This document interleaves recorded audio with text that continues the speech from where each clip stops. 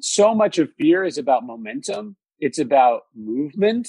It's about forward motion. And it's about, I think, to a certain degree, not overthinking things, right? I think a lot of times we're afraid because we've thought too much about something as opposed to not thinking enough about it. Hi, I'm Vishen Lakhiani, founder of Mindvalley, the School for Human Transformation. You're listening to the Mindvalley podcast, where we'll be bringing you the greatest teachers and thought leaders on the planet to discuss the world's most powerful ideas in personal growth for mind, body, spirit, and work. Greetings, everyone, and welcome to an episode of the Mindvalley podcast. Now, I'm always excited about my guests, but today's guest, I'm really excited about. His name is Ryan Holiday. And if you haven't heard of the name Ryan Holiday, you probably have been living under a rock, because Ryan has sold over 4 million books.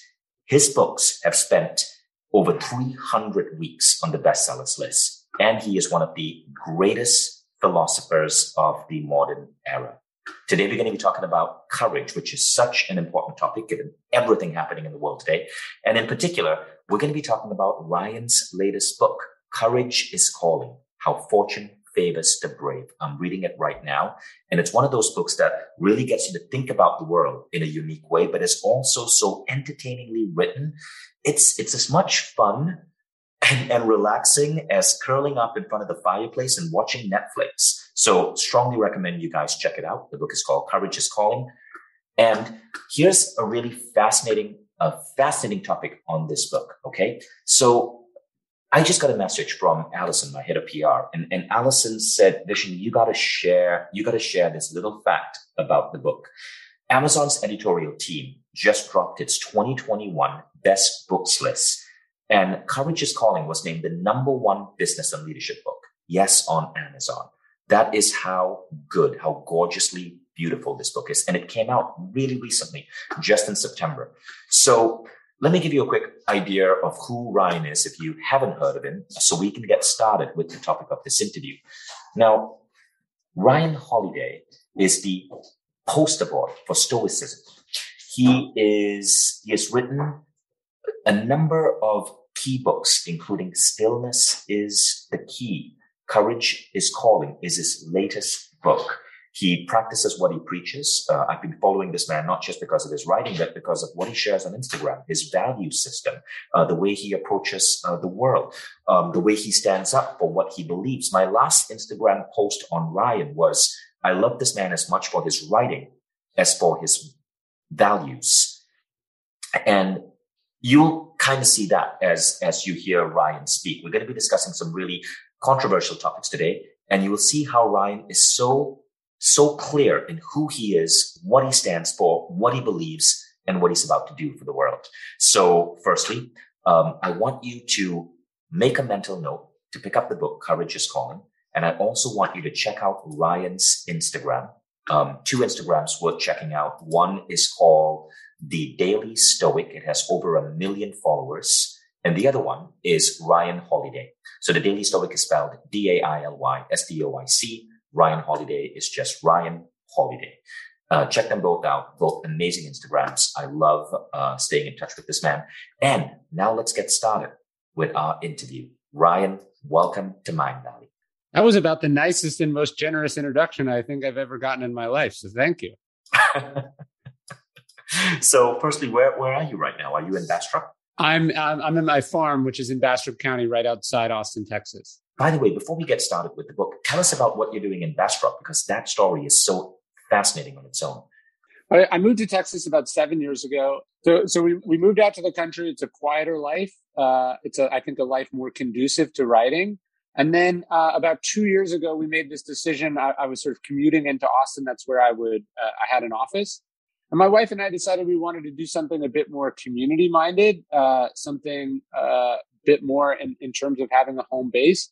And so we bought this small building on what's called Historic Main Street in this little town of about 8,000 people. And I opened a bookstore there. It opened in January 2021. Obviously, the pandemic made it all a bit crazier and threw a wrench in some of the plans. But we opened this small town bookstore. I use it to shoot YouTube videos and record podcasts, although I'm at my house today. And it's just become like a sort of a wonderful home base. that's added this thing to a town that we really enjoy. And it's been an experience. I think we have 150 people from all over the world on this call. That's really cool. But none of us are in the same room together, right? Mm-hmm. And when you do stuff online, as you know, it's wonderful to have this massive scale, this sort of infinite reach. And I've really enjoyed that over the years. But there's also, I think, something about being in person, having physical things that we really wanted to experience. And that's why we opened this little shop. It's called the Painted Porch, which is actually named after where Stoicism was founded, the Stoa Poikile in ancient Athens, which means the painted porch.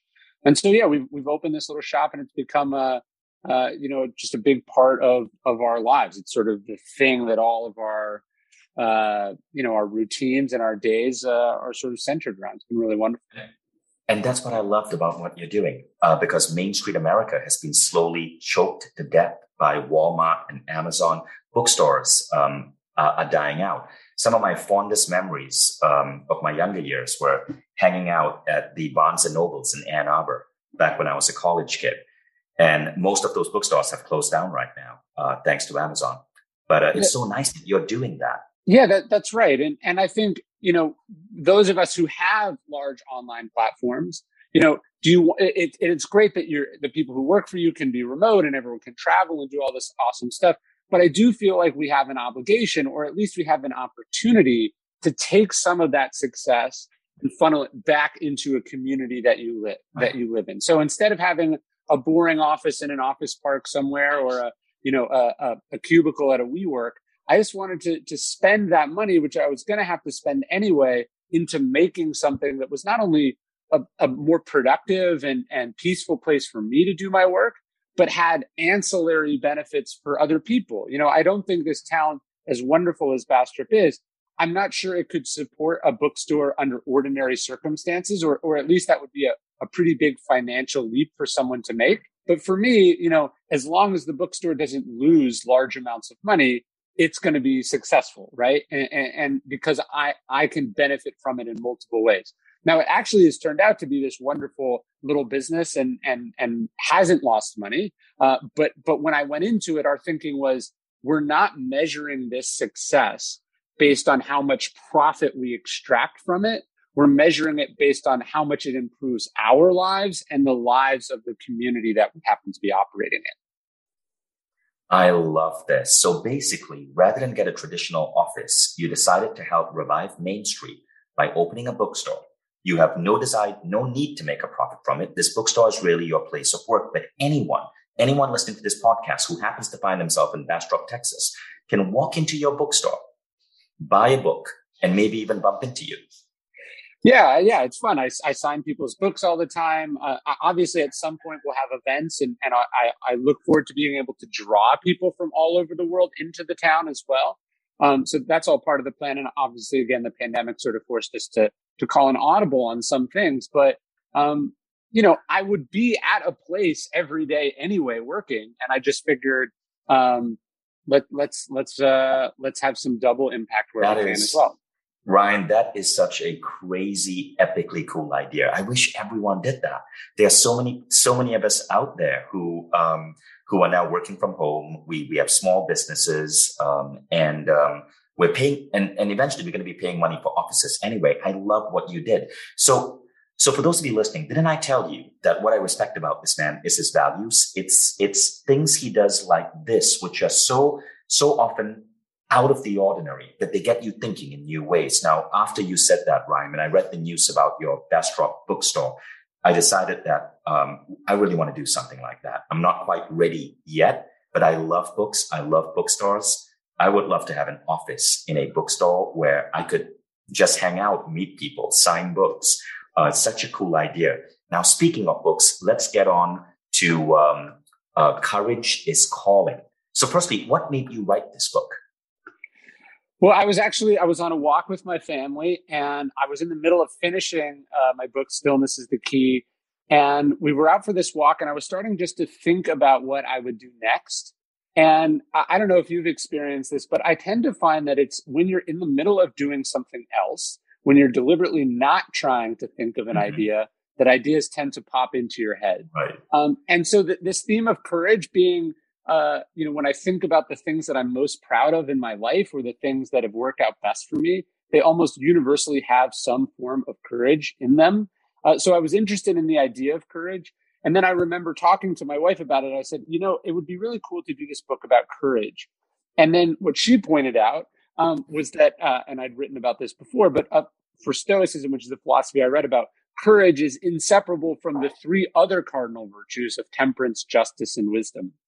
And so the single idea of writing about this one thing that I was interested in, that I felt I hadn't really read any good books about, that I wanted to have more of in my life, actually sort of very quickly evolved into a series on what we call the cardinal virtues. Cardinal comes from the Latin word cardus, which means hinge. These are sort of pivotal virtues that one should build a life around. And so the journey that I'm on now is first writing this courage book, and then it being the first in a 4-book series that I'm trying to do as one book a year now. So I'm in the middle of the second book. But courage to me is the virtue from which all the other virtues depend on. Justice is impossible without courage. Self-discipline, it demands courage. And then wisdom, of course, the search for knowledge and truth is perhaps the scariest thing that one can embark on in life. Amazing. So this is going to be the first of a series of books. That's right. And by the way, for everyone listening, Ryan has been at this for a while. One of his first books is called Trust Me, I'm Lying. I read that in 2012. Brilliant book. He went on to write books called The Lives of the Stoics, Ego is the Enemy, The Obstacle is the Way, The Daily Stoic. I was just asking our live audience here, what are their favorite books? The Daily Stoic was coming up a lot. And check out Ryan Holiday Books, and you'll see a full list of all of his books. But today we're going to talk about Courage is Calling. And specifically, we're going to talk about the following: how to conquer your fears and practice courage by breaking down these 3 elements: fear, courage, heroism. Ryan? Yeah, so I think what prevents us from being courageous, right? What is the impediment to a more courageous life? It's fear, right? It's the reasons we have why it won't work, why it's too dangerous, why it's too costly, why we will be criticized for it. So I think when we think about courage, it begins with this sort of battle against fear, the battle against what other people think, the battle against what we think, the battle against our limitations or our risk tolerance. And then, of course, courage is then the triumph over that fear, right? It's not that courageous people did not feel fear. It's that they pushed past it. They did it anyway. They found a way to win that fight. And then the third element in the book, I think we can all admit that there's something beyond just doing something courageous for yourself. So the courage to live an unconventional life, the courage to start your own business, the courage to put out a creative work into the world. Obviously that requires the conquering of fear. But it's not that it's selfish to do that. It's just that the courage of somebody who runs into a burning building to save someone else, the courage of someone who speaks out, who blows the whistle against some injustice that they see in the world, the courage of the soldier who throws themselves on top of a grenade, to save somebody's life. This is what we would call heroism, right? It's beyond courage. It's when one is not just doing something brave in their own self-interest, but doing something that is entirely selfless or largely for the benefit of humanity or society. I love that. Now, this is an interesting time in the world to write about courage. Did you start this book before or in the middle of the pandemic? I sold the book to my publisher in the fall of 2019.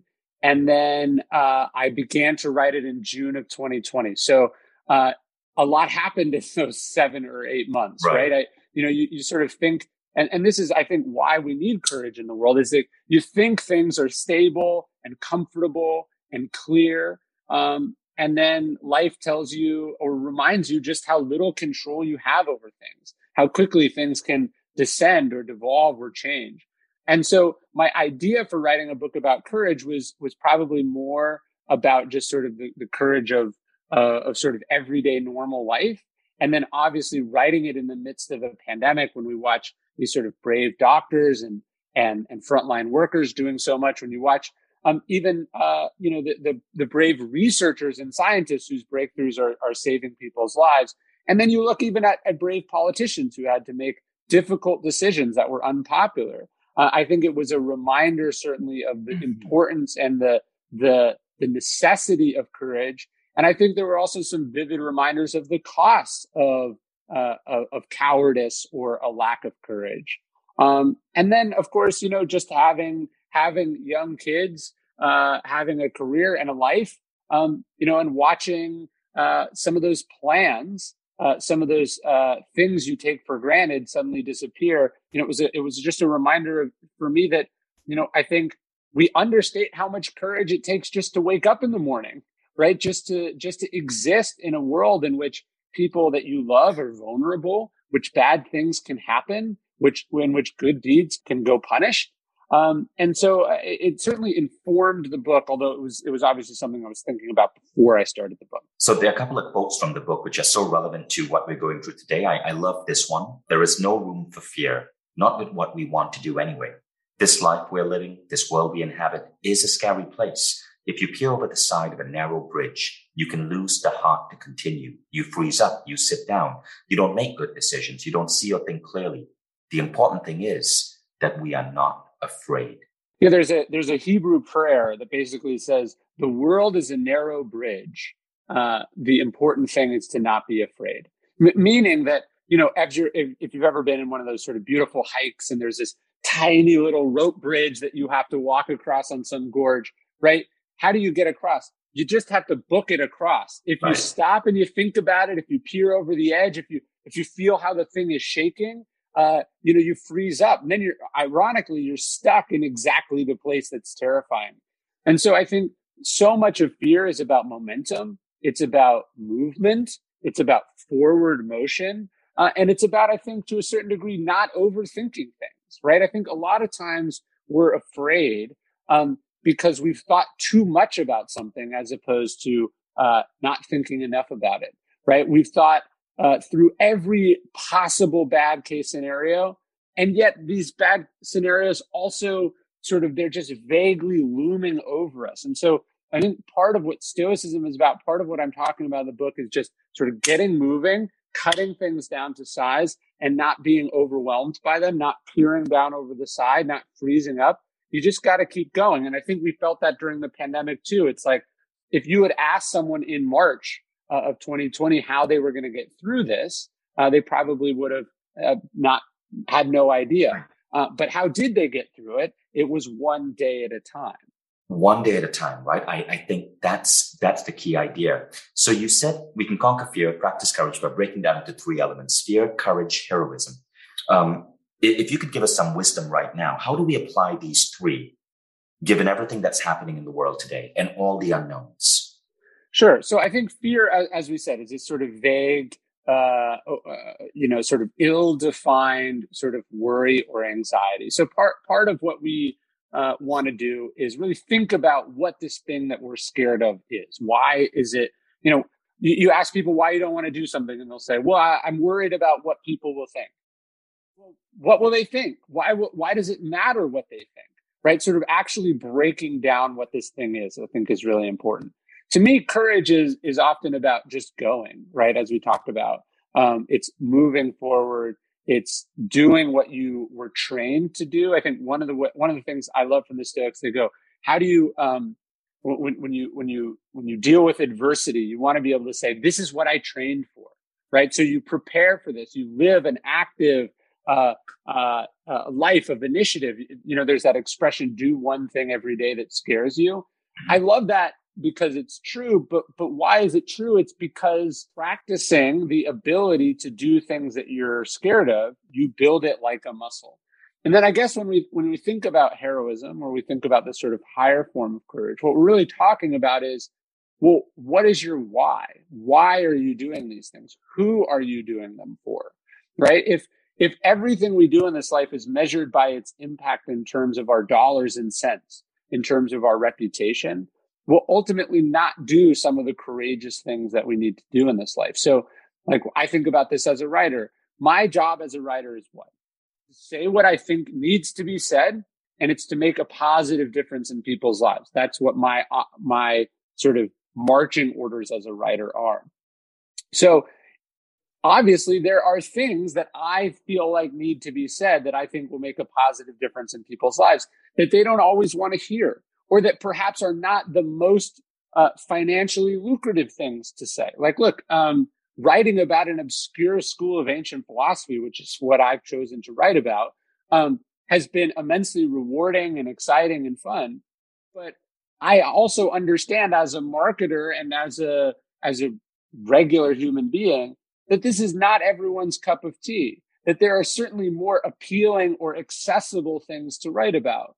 And I could do that and it would benefit me financially. But that's not why I feel like I was put on this planet. That's not why I decided to become a writer.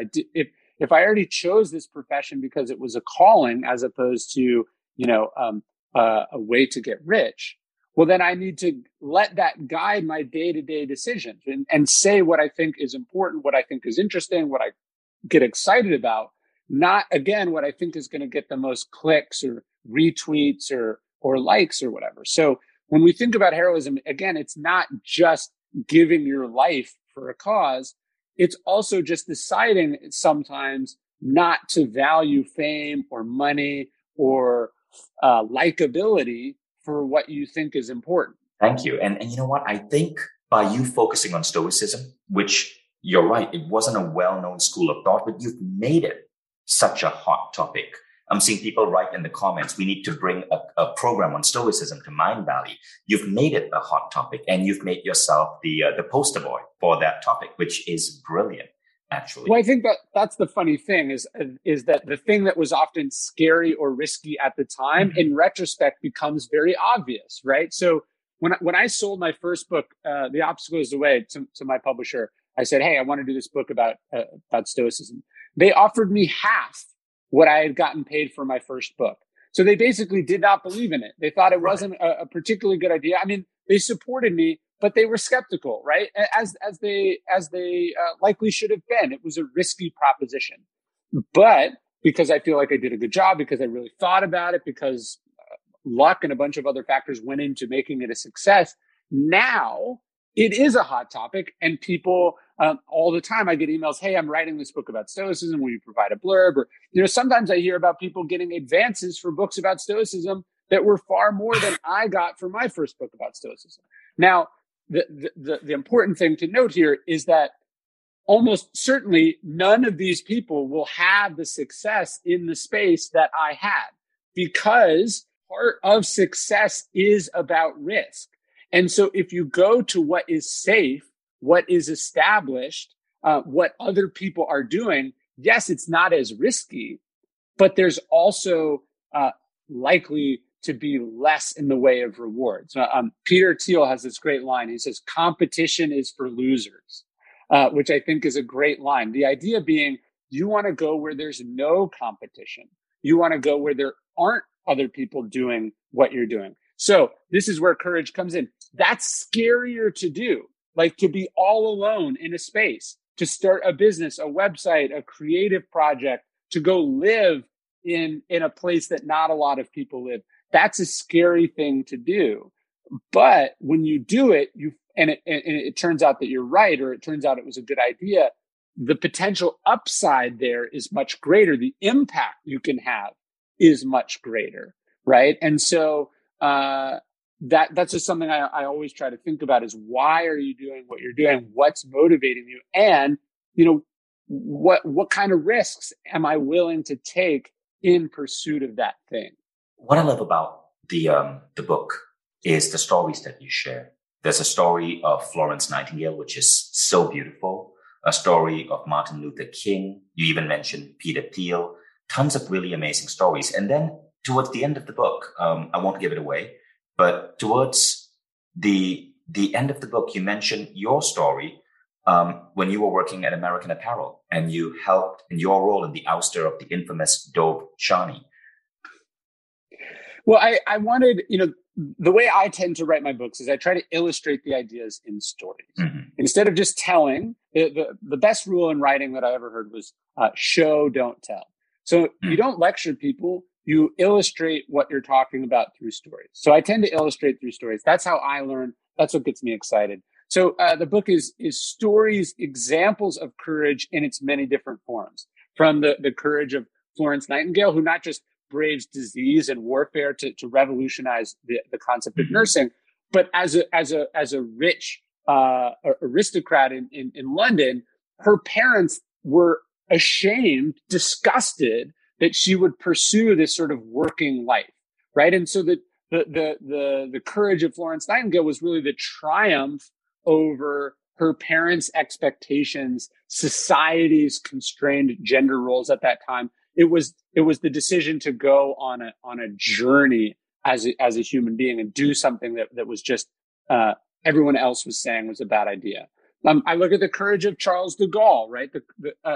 Your country is overrun by the Nazis. It effectively ceases to exist, and you say, no, I don't accept that. And from England, he builds France back, leads the resistance, and ultimately wills France back into the world power that it is today. I talk about the 300 Spartans at Thermopylae as the example of heroism. They go to fight this overwhelming invader, an army of 1 million men with roughly 300 elite Spartan fighters and then a few thousand support troops. But they go to this battle knowing for certain that they will not come home. And they do it because they know they're buying time for their allies, right? So I try to illustrate things in stories like that. But I didn't want the effect of telling all these stories to make it seem like I'm somehow this heroic, brave person, because like everyone else, I struggle with this too. And so I wanted to tell a story where I felt like I hadn't been courageous enough in my own life. And so I tell a story of being asked to do something unethical when I was a director of marketing in American Apparel. And I'm not a perfect person. There's things that I've worked on in my career that in retrospect, I wish I hadn't done. But I was asked to do something and I said, that doesn't work for me. I think that's a bad idea. I don't think that's the right thing to do. I think it may well be illegal. I'm not going to do that. And that was as far as I was willing to take it. It still happened. He just had somebody else do it. Right. And I remember feeling both, as I sort of reflected on this, feeling both proud of myself and then feeling both ashamed that I hadn't taken it as far as I should have done. I knew what was right, but I was afraid to take it as far as I should have. And why was that? Well, I was afraid of losing my job. And I think that's a thing that holds a lot of people back. So I wanted to tell this story to just first off to remind the reader, but also because it was scary for me to write. I wanted to sort of show something from my own life that's not one of the most my proudest moment, but it's also a moment I've learned from, and I feel like has made me better, more courageous day to day, and now going forward. Okay, so there's something about this book which makes me uncomfortable. Okay, and it's the timing of the book. All right. When I read some of the quotes of the book taken out of context, I wonder if it may give people permission to think that they should stand up against vaccine mandates or avoid the vaccine or go against public health policy. And as you know, there's a lot of misinformation out there. Sure. Do you think people could misinterpret the book? How do we differentiate true courage from a situation where we are actually misinformed and we are operating from a place of ignorance? No, it's totally right. And that's what I was going to say. Aristotle was talking about that exact issue 2,500 years ago. He says, look, courage has to exist on a spectrum because there's cowardice, right? That's an absence of courage. But on the opposite end of cowardice is recklessness, right? And in the middle, that's where courage is, right? He says courage is a midpoint between recklessness or stupidity or selfishness or whatever, and then cowardice, running away from problems, right? And so in the ancient world, courage wasn't simply just embracing risks I guess what I would say is courage is not driving around without a motorcycle helmet. If a motorcycle helmet would save your life, right? So when we talk about courage, we don't just mean having no fear, because there are some things that are dangerous that we have to be aware of. And so when we think about something like vaccines, this is where the other virtues come into play. So not being afraid of COVID is good. You shouldn't be afraid of a virus, but there's a difference between being afraid of something and then being aware and understanding something.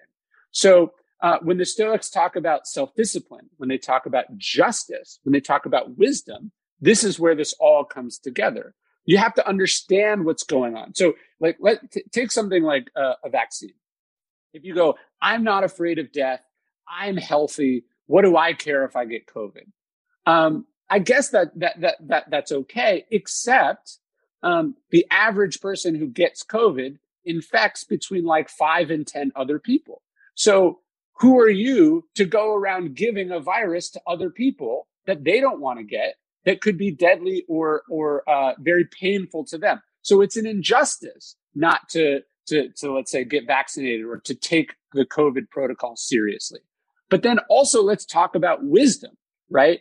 How many of the people who are resistant to these protocols or the vaccines are doing so because they've been fundamentally misinformed or misled, right? And we see this, in the US almost every day. There's a story about some anti-vaxxer who was an anti-vax activist who's now in the hospital or dying of COVID, and their last words are trying to inform people about what a mistake they made. So when we talk about virtue, courage isn't simply just doing a dangerous thing and not being afraid. Courage is doing the right thing without fear. And I think we can say very clearly, given that Marcus Aurelius was the emperor of Rome during the Antonine Plague, and he watched millions of people perish to this terrible disease, and he himself may well have died of it, that he would have said, as a believer in protecting the common good and doing the right thing for the innocent and the vulnerable, that he would have taken this very seriously, and he would have cared a lot about how his actions affect other people. I'm young, I'm healthy, I don't have any pre-existing conditions. That's not why I've decided to get vaccinated, to have my children be vaccinated, to try to take COVID seriously with my employees at my bookstore or my office. It's because I don't want to negatively impact other people. I would feel terrible if in any way a choice that I took negatively impacted or worse, killed somebody else. I don't want that on my conscience. And I feel like we have an obligation as human beings to try to come together and solve problems like this. Absolutely, Ryan. Absolutely. Thank you so much for sharing that. Now, I'm seeing in the comments, people are saying, well, vaccinated people can spread the virus as well. Yes. Which is true. Which is true. But here's the data. According to the Cleveland Clinic, if you are vaccinated, you carry 40% less viral load, 60% less virus in your throat, and you are carrying the virus 3 days less. So you spread it less. Viral spread is a mathematical function. Governments and good policymakers can predict the rate of spread. Vaccination and mask reduce the rate of spread. Mask, for example, reduce spread by about 50%. You're also less likely to get it at all. Yeah. You're also less likely to get it if you're less likely to get it. Right? And then you can't spread what you didn't get, right? And so exactly. And the other thing, just to the people commenting, the other thing is you're less likely to end up in hospital. And a big reason for this public policy is not to punish anyone. It's to prevent hospitals being overloaded, because that can cause massive issues in the healthcare system. I think that's totally right. And again, the Stoics talk about this idea of the common good 80 times in Meditations. Marcus Aurelius refers to the common good. He says, what's bad for the hive is bad for the bee, right? What's bad for other people, what's bad for the world is bad for you in the long run. It might not feel that way, but it is. And so, yes, when we think, not even just like, hey, by overrunning the hospitals, this cancer patient isn't able to get the treatment they want. Just think about these nurses and doctors who have been working day after day for the last 2 years, seeing unending amounts of death and suffering, who have had to put their own families at risk. A tiny thing you can do that is free alleviates some of that suffering and pain for them. And that in itself, to me, is sufficient. And look, if you're scared, if you don't like needles, if you're worried about the side effects, I stipulate all that is legitimate. But that's what courage is about. I think about my grandfather. My grandfather landed at D-Day in the Second World War. Nobody guaranteed to him that he would come home. Nobody guaranteed to him that that would stop the Nazis. No one guaranteed to him anything. But he signed up and he did it anyway, right, because he believed he had an obligation, not just to the innocent people in Europe, not just to protect people at home, but to future generations as well. I likely wouldn't be here if he hadn't done that. And so we think about, if you see yourself as a patriotic person, if you see yourself as a caring person, as a giving person, a generous person, this is a very small thing that you can do that collectively has a very small impact, individually has a small impact, but collectively has an enormous impact that makes the world a better and safer place. Absolutely, Ryan. Thank you for sharing it so much from a philosophical point of view. Just to stay on this topic for 2 extra minutes, because I'm seeing some comments. I'm a computer scientist, so I share things from a data point of view. On September 17 this year, I was tracking the data, and my country, Estonia, had hit 50% vaccination rate. 1 week later, it was September 10. 1 week later, September 17, after hitting 50% vaccination rate, 75% of the patients in hospital were unvaccinated. 25% were vaccinated. So we know for sure that if you're vaccinated, you're less likely to end up in hospital. Now, the other thing is I'm seeing people say, that people may die from the vaccine. It is true. If you go to the VAERS database, you will see close to 10,000 reported deaths. However, half of those are car accidents and the other half coincidental.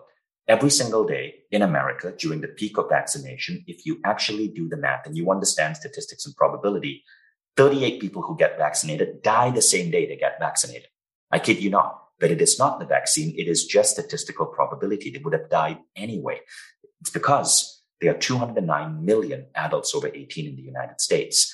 So I'm getting my booster shot tomorrow. I've never had COVID. And it is very important that we understand the difference between a known and a known unknown. Nobody has to get vaccinated. You're right. We need 90% of the world vaccinated to bring an end to this pandemic, right? And if you don't want to, it's okay. You can be in that 10%. It's not an issue. But the main thing is what we are seeing today is that in a significant amount of people, 40%, according to a famous Italian study, you're getting long-term COVID. A study emerging today showed that if you get COVID, your odds of dying this year go up 233%. From your average rate of dying, which, to give you an idea, for an 86-year-old is 18% per year. So COVID, long-term COVID is a serious issue. It plagues a lot of people. It's not worth it. Vaccination has proven to be safer than we ever imagined. And it's cheap, it's effective, it is free. Please get vaccinated. I think that you said it better than I could. I'll leave it there. Okay. So Ryan, now, going back to what's happening right now, I love the spectrum, the spectrum by Aristotle. And by the way, the reason I wanted to bring in this vaccination topic is because I think it's important, and I would love your permission to share this little conversation we had on our Instagram. Okay? Please. And the reason I want to tell you that is because your book changed me in a fundamental way. Until this podcast, I've never openly spoken out on what I believe about vaccination and how I feel the anti-vax movement are good people and they have a right to their belief, but I believe it is dangerous. I've never spoken out because I didn't have the courage, because I know there are people in my audience who would disagree and I just didn't want to rock the boat. And I have friends who build their Instagram profiles and are getting a huge amount of attention by spreading anti-vaccine hype. And I know why they do it. Firstly, they firmly believe it. They get tons of engagement on their posts when they come up with another theory and why the vaccine or the mandates are conspiracy. And I just didn't want to tarnish my friendships. And so I stayed silent. And after reading your book today, I felt more comfortable speaking what I truly believe. So thank you for that. Well, that means a lot to me. And I think, obviously we live in a time of sort of internet activism, which can seem very meaningless. And people call this virtue signaling and so on and so forth. And there is a certain amount of that. But take an issue like vaccines, which almost universally agreed upon in the medical community. Like 96% of doctors or more have been vaccinated. As you said, overwhelmingly the people dying or in the hospital are unvaccinated.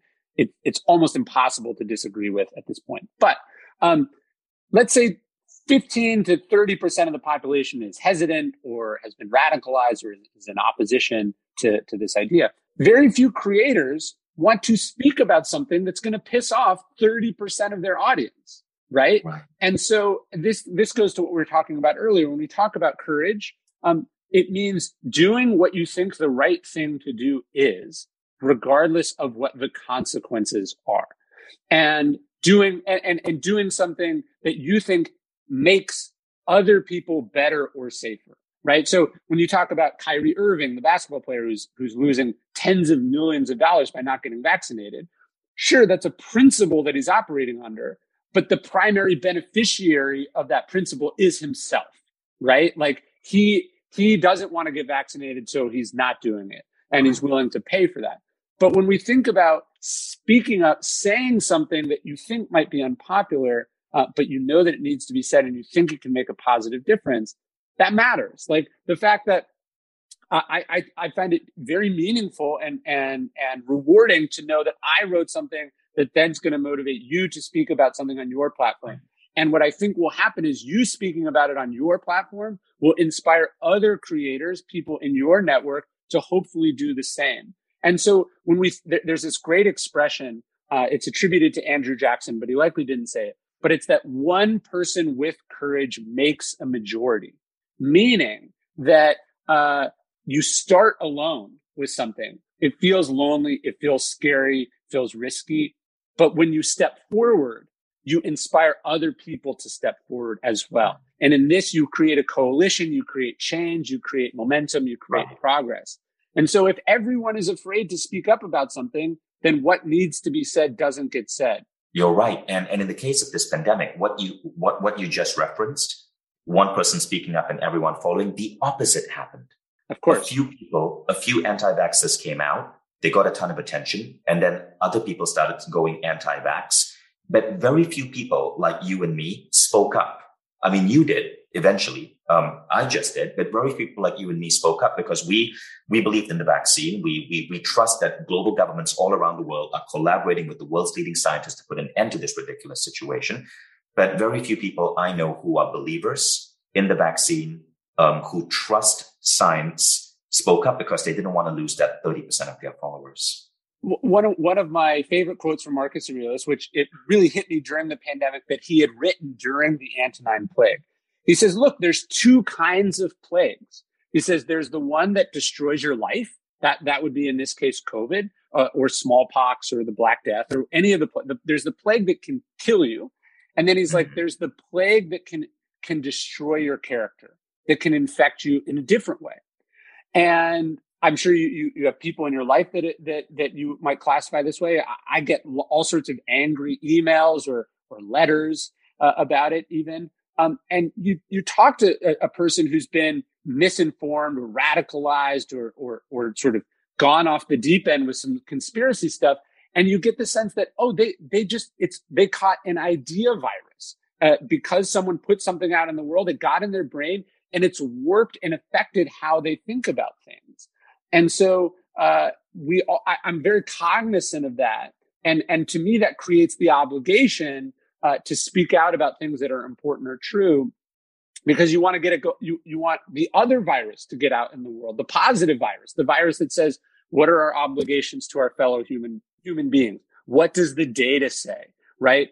How can we alleviate the overwhelming load on hospitals or the medical system? How can we make a positive difference? And if that's the virus that we all catch, not only do we solve this problem, but we solve other problems that are bearing down on humanity, from climate change to income inequality to civil wars and unnecessary conflicts. So we have to think about how we can spread positive messages that make the world better through our platforms. We shouldn't just use our platforms to make money or to help. Like, I think about this. Look, Stoicism is a wonderful philosophy that will make you more productive, that will make you happier, that will make you more resilient. It will make you a better individual. And I could spend all day just writing about and talking about that. And hey, as it happens, those are the things that are probably best for book sales or course sales or social media followers and shares. But Stoicism is also a philosophy with an ethical framework, as we talked about, with a set of responsibilities to the common good. And so I have to make sure that I'm putting that out in the world as well, because that's what ultimately makes a bigger difference. If success for Mindvalley was that it made everyone richer and more successful, but also more selfish and entitled or conspiratorial or whatever, that's not success. You're not going to look back at the end of your life and be like, oh, I won. You're going to feel like something went wrong. But if you feel like the business and the community that you built was a positive difference maker in the world, that's going to mean so much more to you than any financial success ever could. Absolutely. You're absolutely right. And I'm glad you said that. Success to Mindvalley is about getting our content out to as wide an audience as possible, but also staying conscious and true about the information we put out. I loved how in one of your writing, you criticized social media platforms, saying they could be shutting down a lot of these conspiracies, these dangerous conspiracies, which are affecting people's health, but they don't, because they know that it creates eyeballs, similar to how... And engagement. So yeah, thank you for sharing that. So much to think about from this interview. Man, Ryan, we got to get you back for a longer podcast. Now, I promised there's going to be a couple of audience questions. Yes. I'm going to bring up some of the questions. Okay, so let's look at this question. It's from Rajat. Rajat, I'm going to paraphrase the question a bit. Okay, Ryan, how do you find courage to stand up against a family member who is forcing you to live or operate in a certain way? Well, one of the most powerful Stoic practices is the idea of memento mori, that life is very short, that you could go at any moment. And when I think about people who want you to be or act a certain way, and we give up years of our life placating them or trying to please them, I really try to remind myself of the cost. Florence Nightingale, for instance, spent 16 years trying to live as her parents wanted her to live, and eventually realized that was impossible, that these people were never going to be happy or pleased, that they were never going to give her what she deserved. And this is why she decides to break and pursue her calling and make a positive difference in the world. And we should think about, obviously she's a heroic, wonderful woman who did so much for the world, but we should also think about what those 16 years cost humanity. What if she'd been able to pursue this earlier? So when we listen to what other people want, when we let them sort of bully us into, our punches or tucking our feathers in or whatever expression you want to use, we should think not just what it's costing us in terms of time in our life that we can never get back, but we should think about what we might be depriving the world of, what kind of difference we might be able to make if we decided to pursue or do that thing that they're so afraid of us doing. I love that. Thank you, Ryan.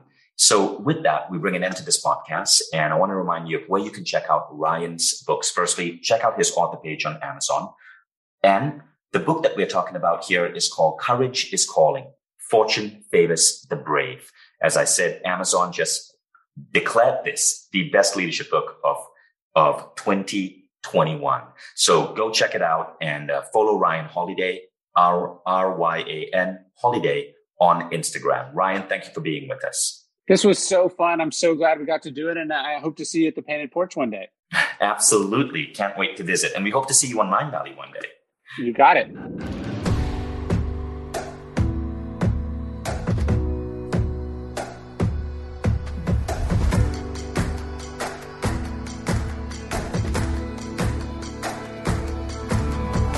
I'm Vishen Lakhiani, and this is the Mindvalley Podcast.